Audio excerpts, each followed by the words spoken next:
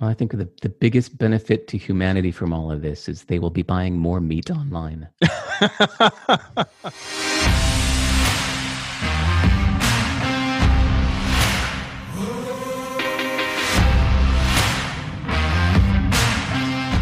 Hello, ladies and gentlemen, and welcome to the Live Your Mission Show, brought to you by Mission Meats, where our guests share their most actionable advice so that you can live a more mission-centered life. I'm your host, Peter Alwood, and today we are joined by one of my favorite writers, Derek Sivers. But before we get to that, here's what's going on over at Mission Meats headquarters.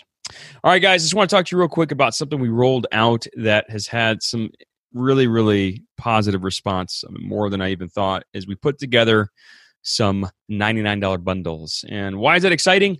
I think people are tired of clicking around to figure out what was in stock and what flavors they should try. And so we put together a bunch of different bundles. One's called the Mix of Sticks. It has some cracked pepper pork, original beef, jalapeno beef, original turkey, jalapeno turkey. We also have the I Can't Stay Out of My Snacks supply bundle, specifically for the coronavirus. And so we've got some flavors there, the original snacks bundle, spicy snacks bundle, et cetera, et cetera, et cetera. And people just seem to be loving those because you get to try some vetted flavors, the ones that we feel like are most likely and most purchased together. You don't have to hunt around. You don't have to add a bunch of different things to the cart. You don't have to wonder if it's in stock. You can just one click and buy that baby. So check those out. Go to missionmeats.co. Click on the bundles in the top snacks navigation bar, and you'll find all those different ones there. And if you're feeling really crazy, we got the Mother Load bundle, and it's got just a stupid amount of snacks in it. So check that out. All right. Now back to the show. All right, so now on for our guest, Derek Sivers.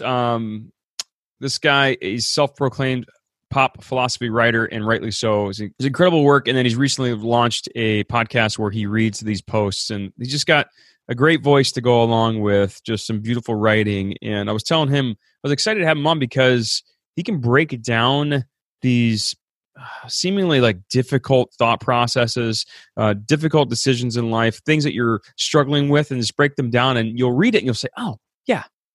Okay, yeah, that's not that difficult, or that's not hard to flush out.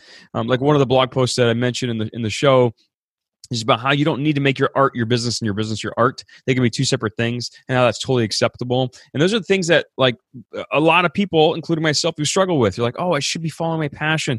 I should be not working this profession. I should be following my dreams and all this stuff. And so he can break it down, and you can feel okay and having your work fund your art, and your art not necessarily funding your lifestyle. And so that's just an example. And so just some really quick things that we touch on. There's so much here, and I had like 50 bullet points that I wrote out, and I'm like, I can't touch on these things in the intro. So a couple of things.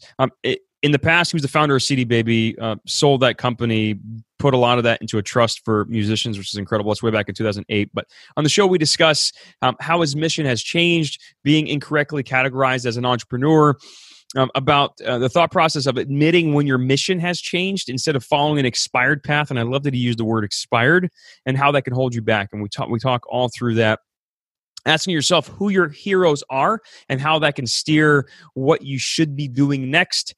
The wisdom of terrible failures and how the failures can be a good thing. We can really look at them in a positive light. How money affects the definition of what you do. When somebody asks you what you do, how money can affect that. And he talks all through that.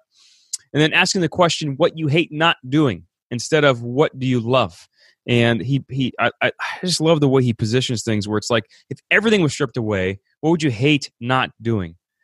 And diving into that and figuring out what it is that you love about those different exercises, and maybe how that can inform who you want to be and what you want to do, and what you want to strive for next. And then during the Reaper round, which we couldn't ship him any Reaper because he's in Oxford, England, and that would be illegal. So during the Reaper round, he doesn't get to eat them. Right, that's what I'm trying to say. During the Reaper round, he mentions his favorite quote, his biggest business blunder, and how you don't know what you want until you try it. And we'll talk through what that means. All right. Now, please enjoy my conversation with the incredible pop philosophy writer, Derek Sivers.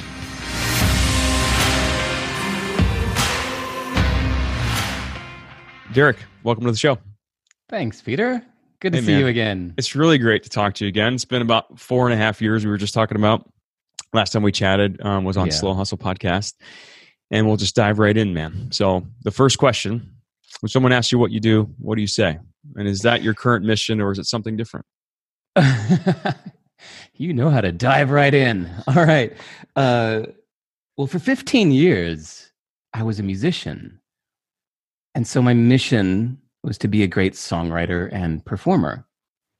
Then for 10 years after that, I made CD Baby. So my mission was to help musicians by building a great distribution system for them. But then I sold CD Baby. So now I guess I'm a writer of pop philosophy. And my mission is to see different perspectives on life. Never thinking that one is correct and the others are wrong, but instead trying to find different ways to look at this, multifaceted life, find another way of looking at it. And then, of course, I have to write about it in an interesting and memorable way.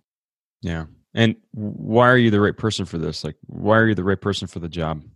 Because I'm retired. Because I don't work for money anymore. I haven't earned any money since 2008. Wow. Everything I do, I just do for intrinsic reasons because I want to. Actually, I pretty much do everything for at a loss. You know what I mean? I've been losing money since 2008. That should be like my proud slogan.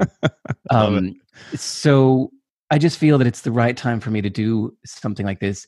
I feel that most people are too busy to be thinking almost worthless thoughts like, what's another way to look at the question of how to live?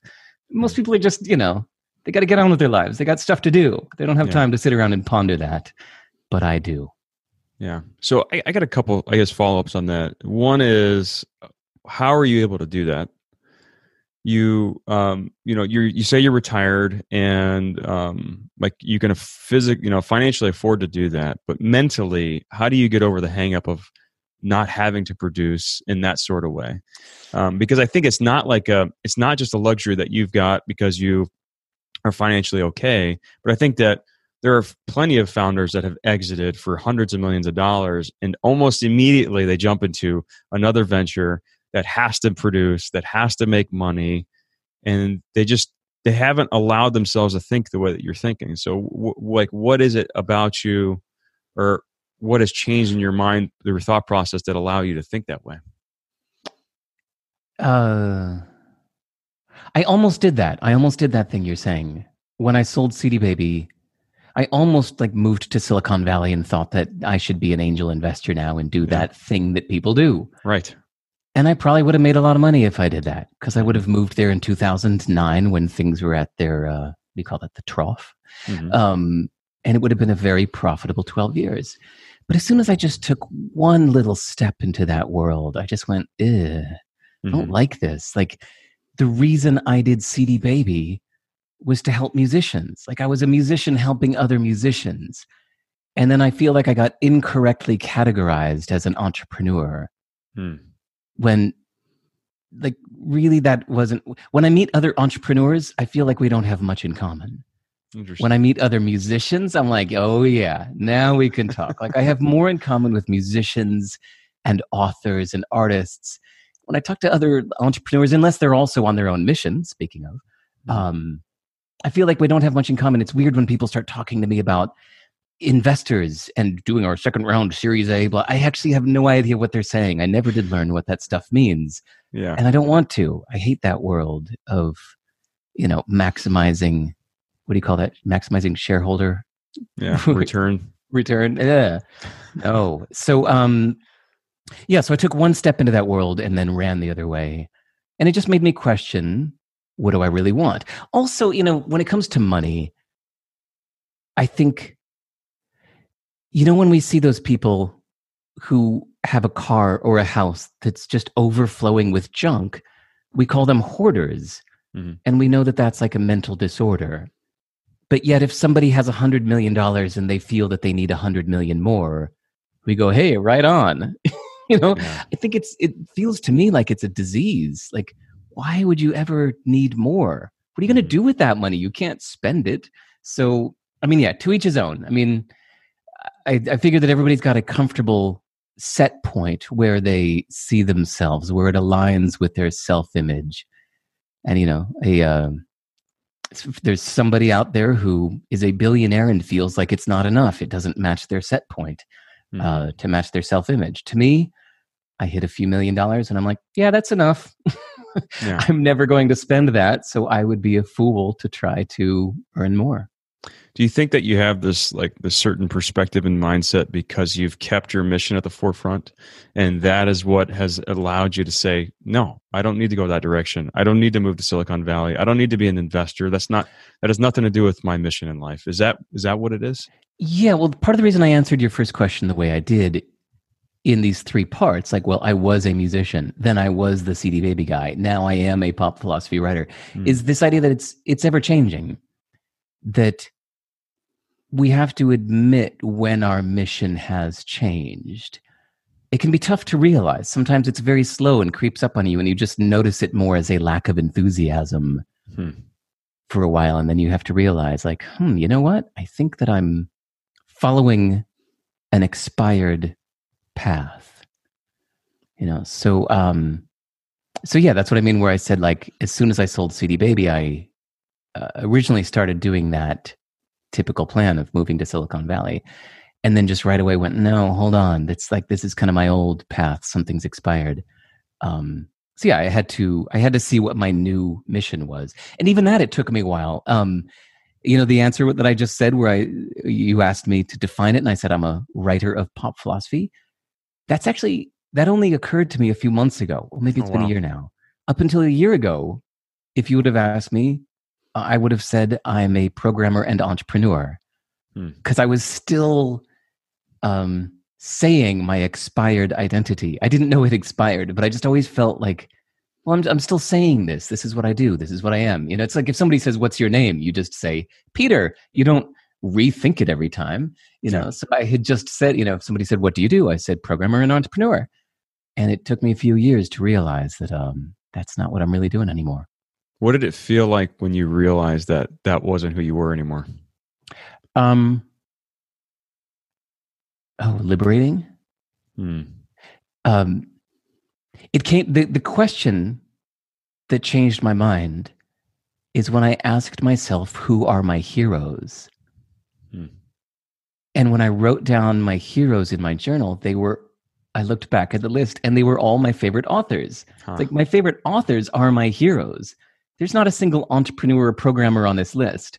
Although programming is still like my top hobby. I actually spend as much time programming as I do writing, but it's just a hobby. It's not a profession. I'm not trying to be great. I just enjoy it.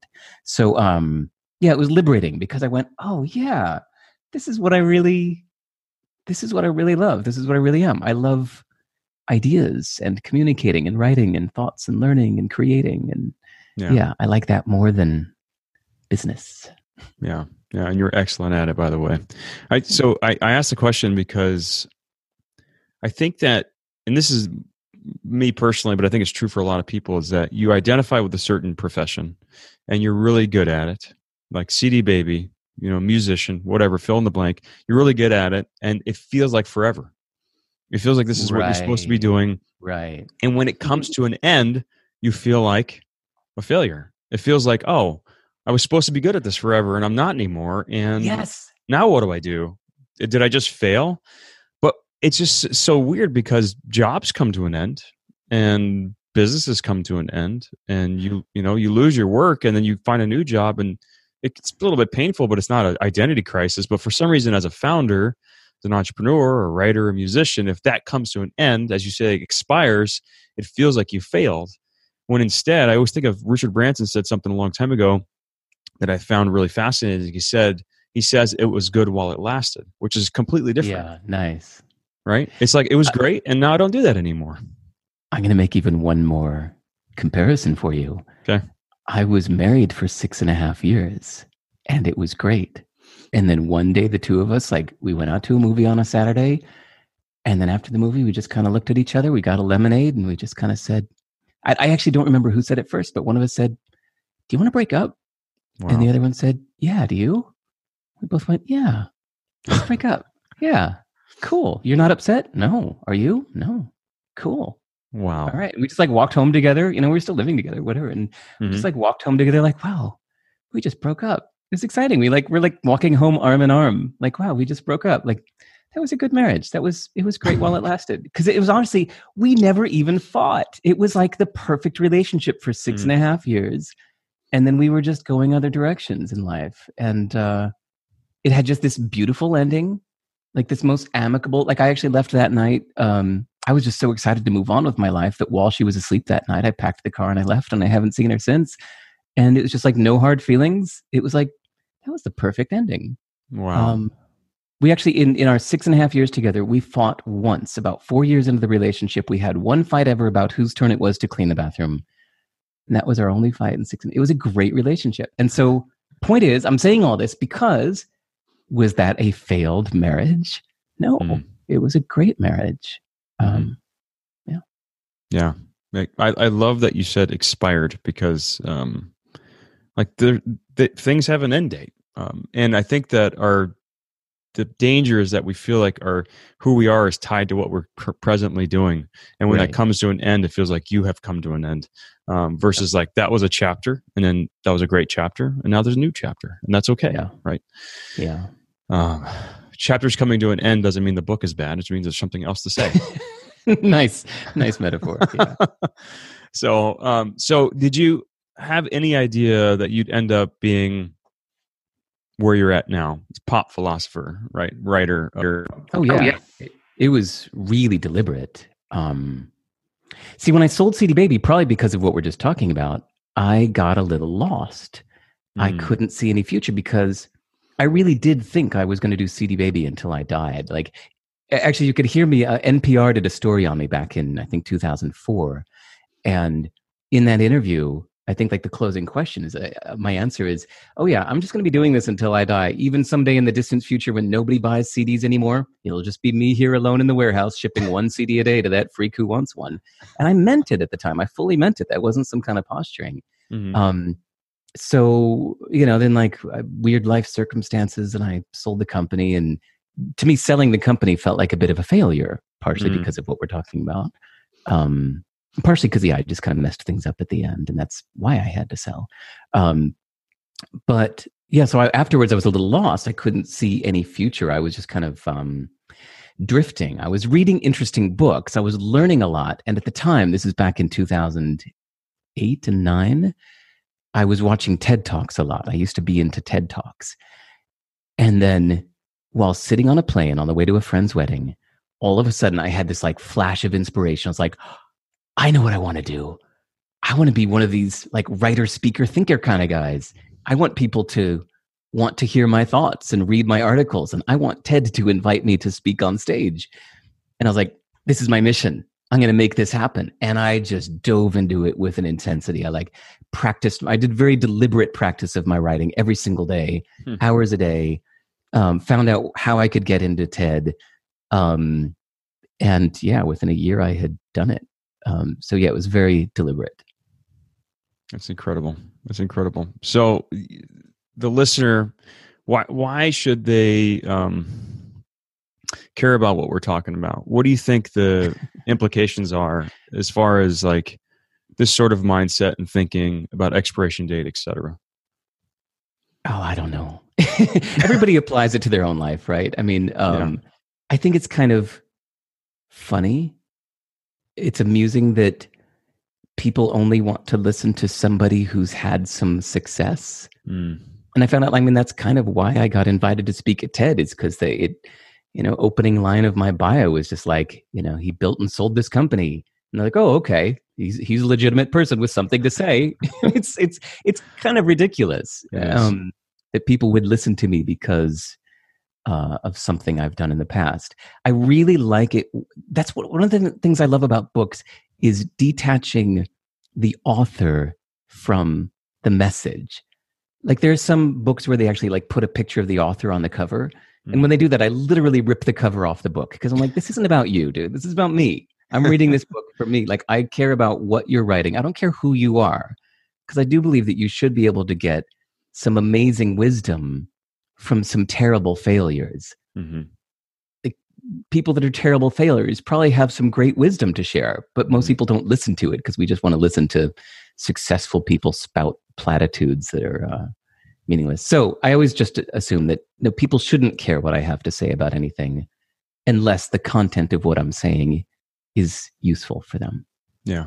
Yeah. My friend and mentor always says that early failure is much more powerful than an early success.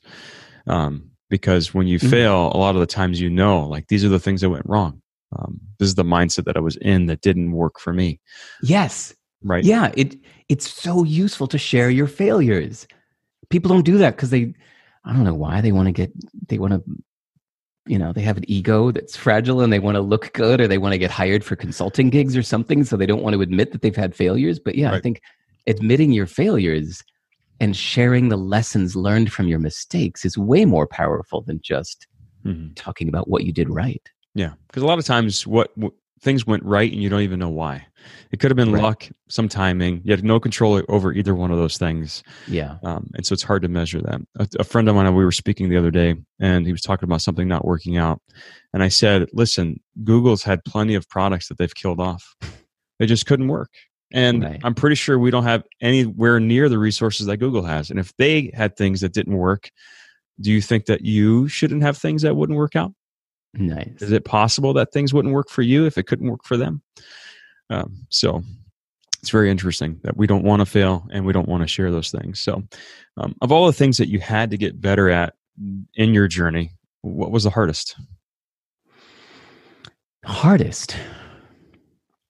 I really don't think anything was hard. Okay. And sorry, it makes it sound like I'm doing that thing, like not talking about my failures. But no. All right, I've got a metaphor for you. Okay. At the ripe old age of 44, I lifted weights for my first time. I was living in New Zealand next to a local weightlifting gym, and I kept hearing that it wasn't just for vanity, but especially as you age, it's just really good for your skeleton and keeping your bones strong. And I was like, all right. So I went to the local weightlifting gym, and I was like, talked to the owner, who was an expert, and said, can you show me what I'm supposed to be doing here? So he told me something really surprising and interesting, which was, I told him that I'm a little scared of this because a few times in the past, like if I was staying at a hotel, I would go use the gym in the hotel, and I would lift too much or do too much because I hadn't been to a gym in months. And then for the next 3 days, I'd be like, ow, my legs, everything hurts. I'd get so sore for days. So I told him that I'm scared of weightlifting because of that soreness. Like it's miserable. And he said, oh man, he said, no, professional weightlifters. He said, look, even those guys that you see that are like giant and massive, either visually massive or the guys that are more what they call power lifters, where it's not bodybuilding. It's just like learning how to lift as much as you can. Mm-hmm. He said, most of those people have never been sore a day in their life. I was like, how is that true? I said, are you kidding? No, he's serious. How is that true?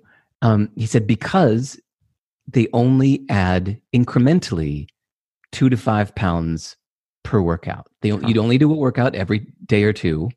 And every time you lift, you never add more than 2 to 5 pounds over what you did last time. It's always incremental. And he said, you can go all the way up from being able to, squat 70 pounds to squat 400 pounds. And if you did that in increments of 5 pounds, you will never be sore. And sure enough, he's right. So I've been doing it ever since. And yeah, I've never, ever been sore from weightlifting as I've doubled all my weights. So I think that's the metaphor of like, in all the stuff I did in the past, even with my business, and even I had like a few big giant mistakes, nothing was hard. It was all just fun. I enjoyed it. Mm-hmm. And incremental, like just one foot in front of the other. Yeah. Never felt like there was huge inflection points. You were just like, making progress, slow and steady. You break everything into tiny little tasks that are interesting. If you do come upon something that seems like really hard, well, then you just stop and you break it down into smaller projects. Mm-hmm. Nothing ever felt hard. That's huge. I think it's excellent advice because I think starting out whether you're a new founder or, been in it forever, you feel like you want to do all the things right away. And Right. it feels yes. daunting and it feels impossible. And then you try to do them all at the same time and you get incredibly sore, very painfully sore. Right? Thank you for continuing the metaphor. That's a great one. I had, when I'm actually, I try not to hurt people's feelings, but I laugh a little bit when somebody has started a new business. They've been at it for a few months and they say, it's not going well. It's not taking off like I wanted it to. Yeah. I'm like, dude, it's been a few months. Like CD Baby didn't really start going well until it was 4 years into it. Yeah. Like the first year was just me doing it in my spare time. The second year was me and one guy doing it full time. And then like the third year I had like 2 employees and it was still just like, it was okay. It wasn't until the 4th year that it really started doing well. And then it took off. Yeah, it takes time. It takes so much time. And it's like the 10-year overnight success, right? It's like it just takes a while. And then even bringing it back to the very beginning, it's like if your mission stays pure, then you can have clarity on the decision making and how you're taking that one step in front of the other in the direction that you're going, because you don't become impatient. You don't get driven by the money. Although money's important, it'll keep your business afloat. But it's more so like sticking to the mission and just one foot in front of the other, not getting impatient. And then that way you don't get the soreness and, get off track and find yourself way expired. So, and this is using all of our past references here. I like putting them all in one sentence. You're an expert, man. So, knowing what you know now, how would you have done this differently? And this could be life. This could be the writing, however you want to pick it. Actually, probably the thing that I said maybe 20 minutes ago about where I kept calling myself an entrepreneur and programmer for 8 years, even though really in my heart, I was actually an author, but I wasn't admitting it. I guess the only thing if I would have done it sooner, I would have changed that. I wish that I would have realized that earlier, because I think I spent 10 years kind of not writing, or really I would spend hours a day writing privately. So in my journal, in my diary, or just to friends or whatever, hours a day writing.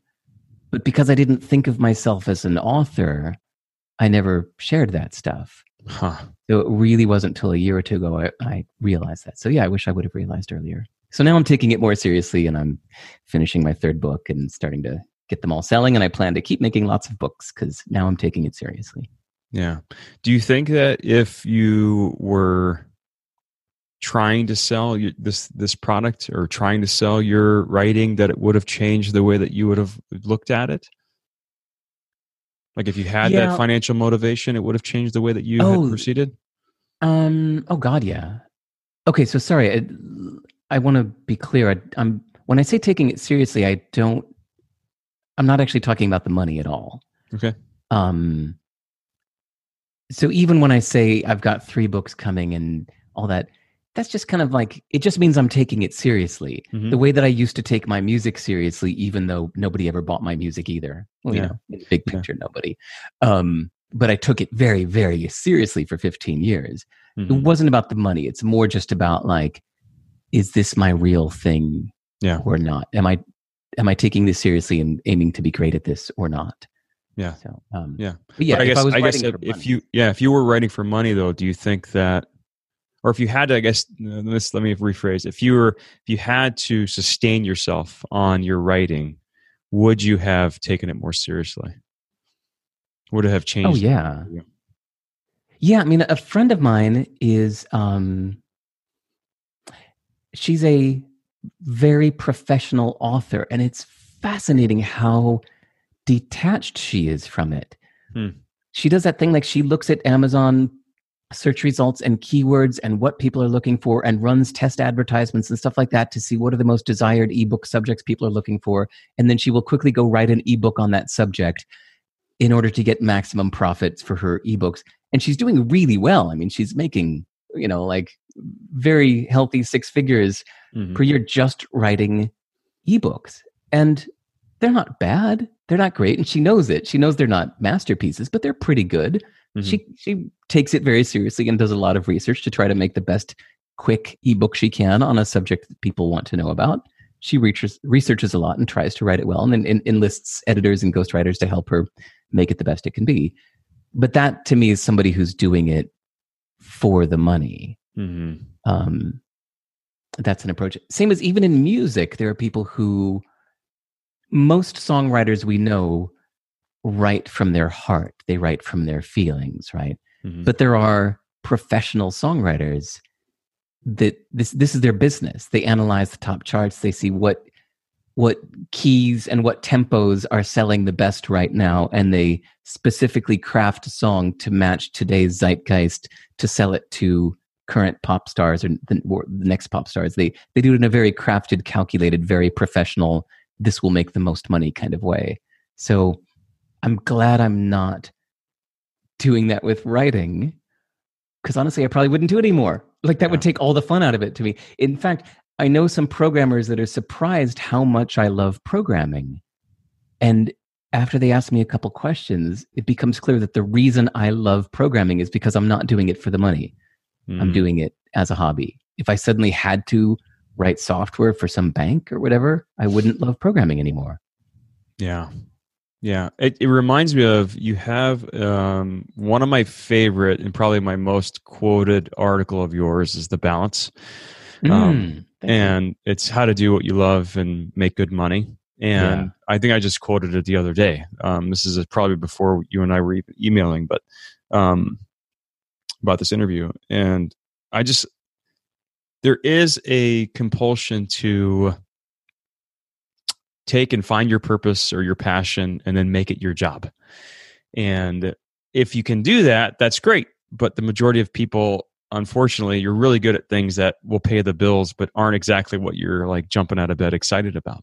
Yeah. And I love the way that you put it in the article, because it's just like, well, that's okay. Then that will be the way that you finance your art, and you can keep the art pure, and you can do it for fun. You can do it for free. You can do it for people's benefit.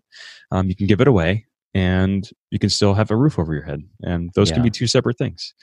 I guess really what I was like drilling down on, and the question is, if you could keep your writing pure, but you had to use it in order to like finance your life, do you think that that would have been the kick in the rear you needed to say, oh yeah, I'm not a programmer anymore, that is expired, and I am going to take it serious? And maybe I guess I'm just curious as if you would have maybe discovered that faster, or if it would have maybe poisoned the purity.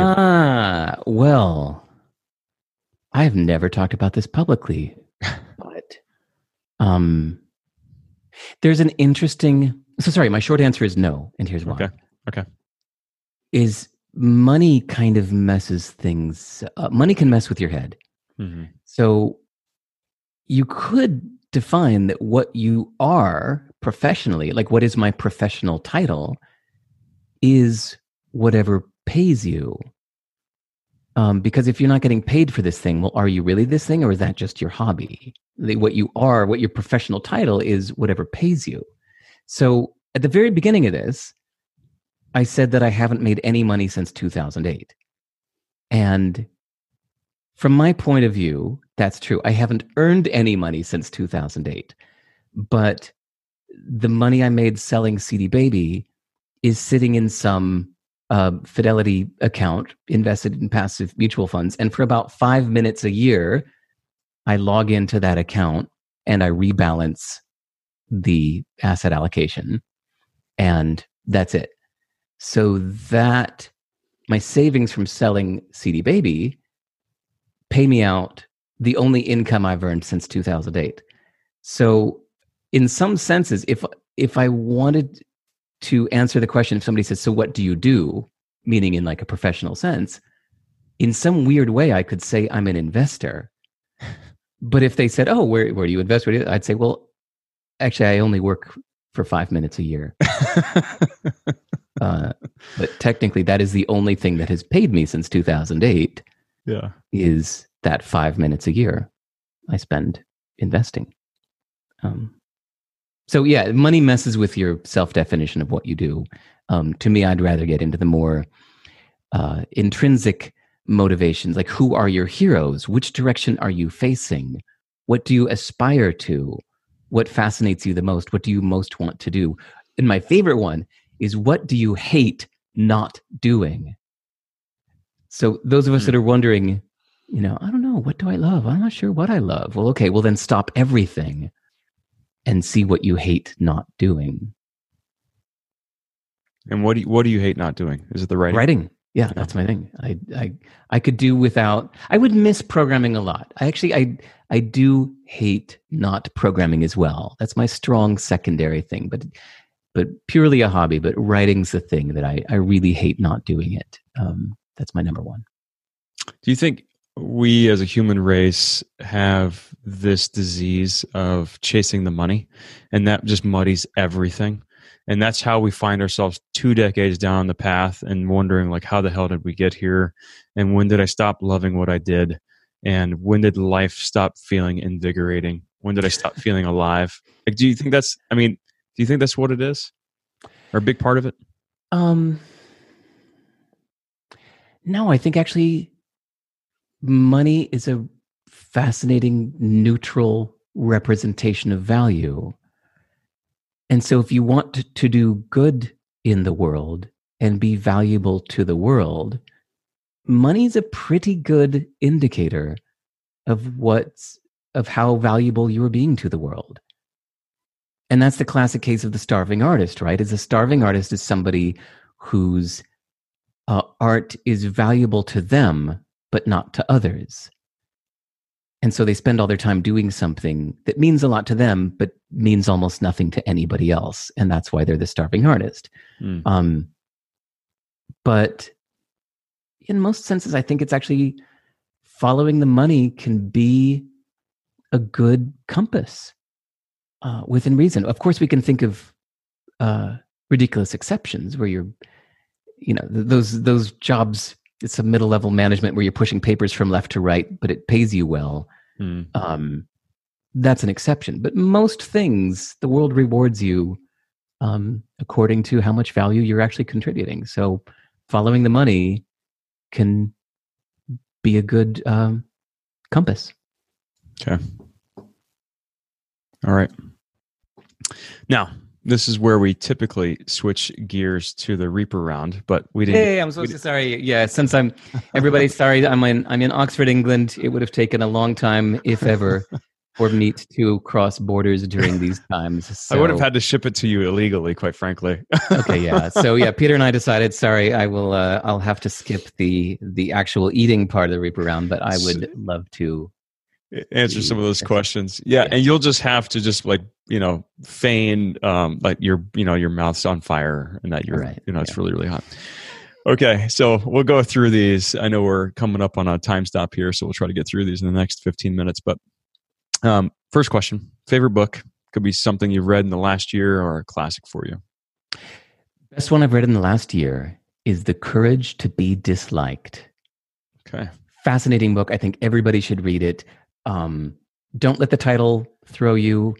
The book is about many things, and I think the courage to be disliked is one of 20 things that the book talks about, but it's a fascinating, radically different look at human interactions and responsibility. And it's written in a really different way, really unusual way. It's a Japanese book that was translated into English, and so it's like a conversation between a cranky student and a wise master. Fascinating book, The Courage to Be Disliked. Please get it. I love it. I'll check that out. Any quotes you live your life by? What's great about this? I learned that one as a teenager from Tony Robbins. That whenever things go bad, you ask yourself, what's great about this? And your instinctive answer will always be, nothing. Everything's bad about this. This is terrible. I said, okay, but keep asking. And eventually you'll find something that's good about this. So no matter what bad things happen to you in life, ask yourself, what's the upside? And eventually you'll find an answer. And I like the effort it takes to find it. You have to kind of flex your brain to find the upside. Yeah. Switching your perspective. I mean, we're recording this now, like in the midst of all this, corona crisis.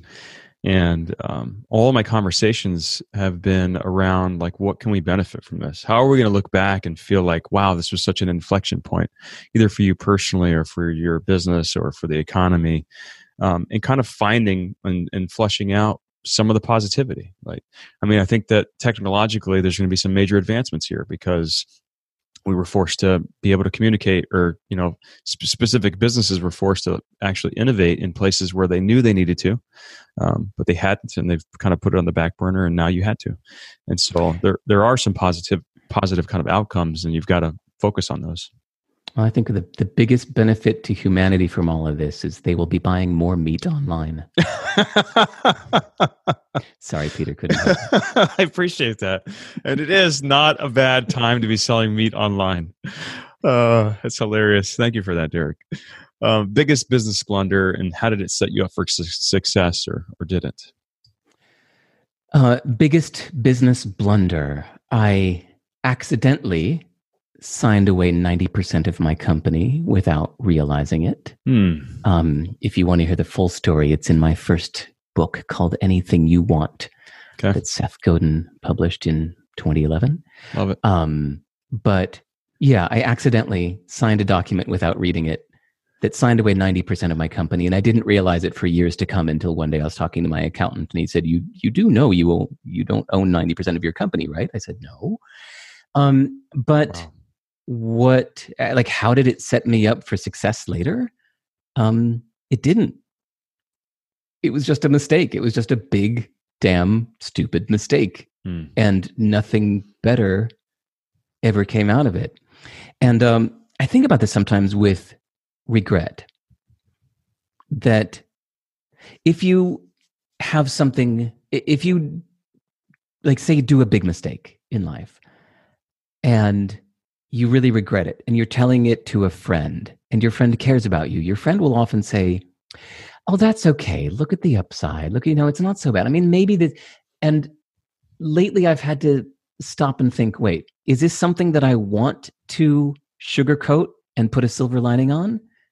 Or is this something where I actually really need to feel the pain from this? No sugar. No silver lining. I need to feel the pain from this in order to not make this mistake again. So yeah, there was details don't matter, but yeah, about like 3 or 4 years ago, nothing to do with business, just kind of in personal life, I did a big mistake. I did something that I really regret. And my friends tell me, "Oh, don't worry about it." I'm like, no. I need to regret this. I need to feel that pain. So no, I think it's important to remember that not all mistakes and business blunders will set you up for success later. Some of them are just big damn mistakes that you should feel bad about. Big mistakes.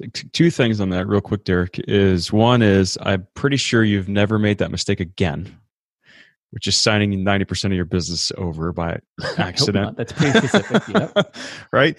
And then the other thing is about the not sugarcoating is I frequently think about how you have to lean on past pain. And it's good to feel it because you'll know when you're about to make that same mistake again, because you'll have that muscle memory. I know that, I had a bad business partnership in the past, and I can feel when something feels like that. I can feel like, oh, this feels like some of those decisions I made during that past experience. And you can identify them quickly, and you can actually see it in other people where they're about to go down the same path. And you can say, hey, I've done this before. These are maybe some of the things you want to be wary of because that looks very similar to something I went through. And you're able to kind of use that wisdom for others. And then you have that, you can only do that if you don't sugarcoat it or try to make it seem like what it isn't. And you can use that to your benefit in the future. So I almost feel like that is also a way to set yourself up for success later, is by learning from that and then maybe not repeating them. Right. Just a thought. Okay. Where would we? We were at the best under $100 purchase that's impacted your life most recently. Best under $100 purchase. Well, besides my nice mug. What is this? A red panda? I went to the zoo with my kid, and I just thought the red panda was so cute. I got a great big teacup. No, I'm going to vote for something that is actually a negative amount something that was less than $0. Okay. And that was selling everything I don't need in my house on eBay. Okay. I systematically went through the house of everything that I haven't used in a few weeks. I was like, can I do without this? I can, can't I? Took a picture of it, wrote a little paragraph, put it on eBay for $1. Somebody came and took it. And I did that for a bunch of things. It made me so happy. It made them so happy. Oh my God, they got this $400 thing for $1. They're happier. I'm happier. That was my best under $100 and under $0 purchase. That's incredible. Why the dollar versus just give it away? You wanted to feel like there was a transaction kind of thing where, how did that work? I think actually on eBay, you actually have to set a price. Yeah. So just $1. I mean, I didn't ask for the $1 when they came. I just wanted to find somebody who actually wanted this thing. That's the idea. Instead of leaving it on a street corner and getting somebody who just happens to be driving a truck to throw it in the back, I wanted to find somebody that was specifically looking for this thing. Got it. Somebody who wants. That's who I want to have this thing. Is somebody who wants this thing. So I was just telling you, we recently, sold our place, and same exact psychology. We had a yard sale, and I was just like, "This is not have a yard sale. Let's just donate this crap. This is a waste of time. I don't want to spend my Saturday doing this."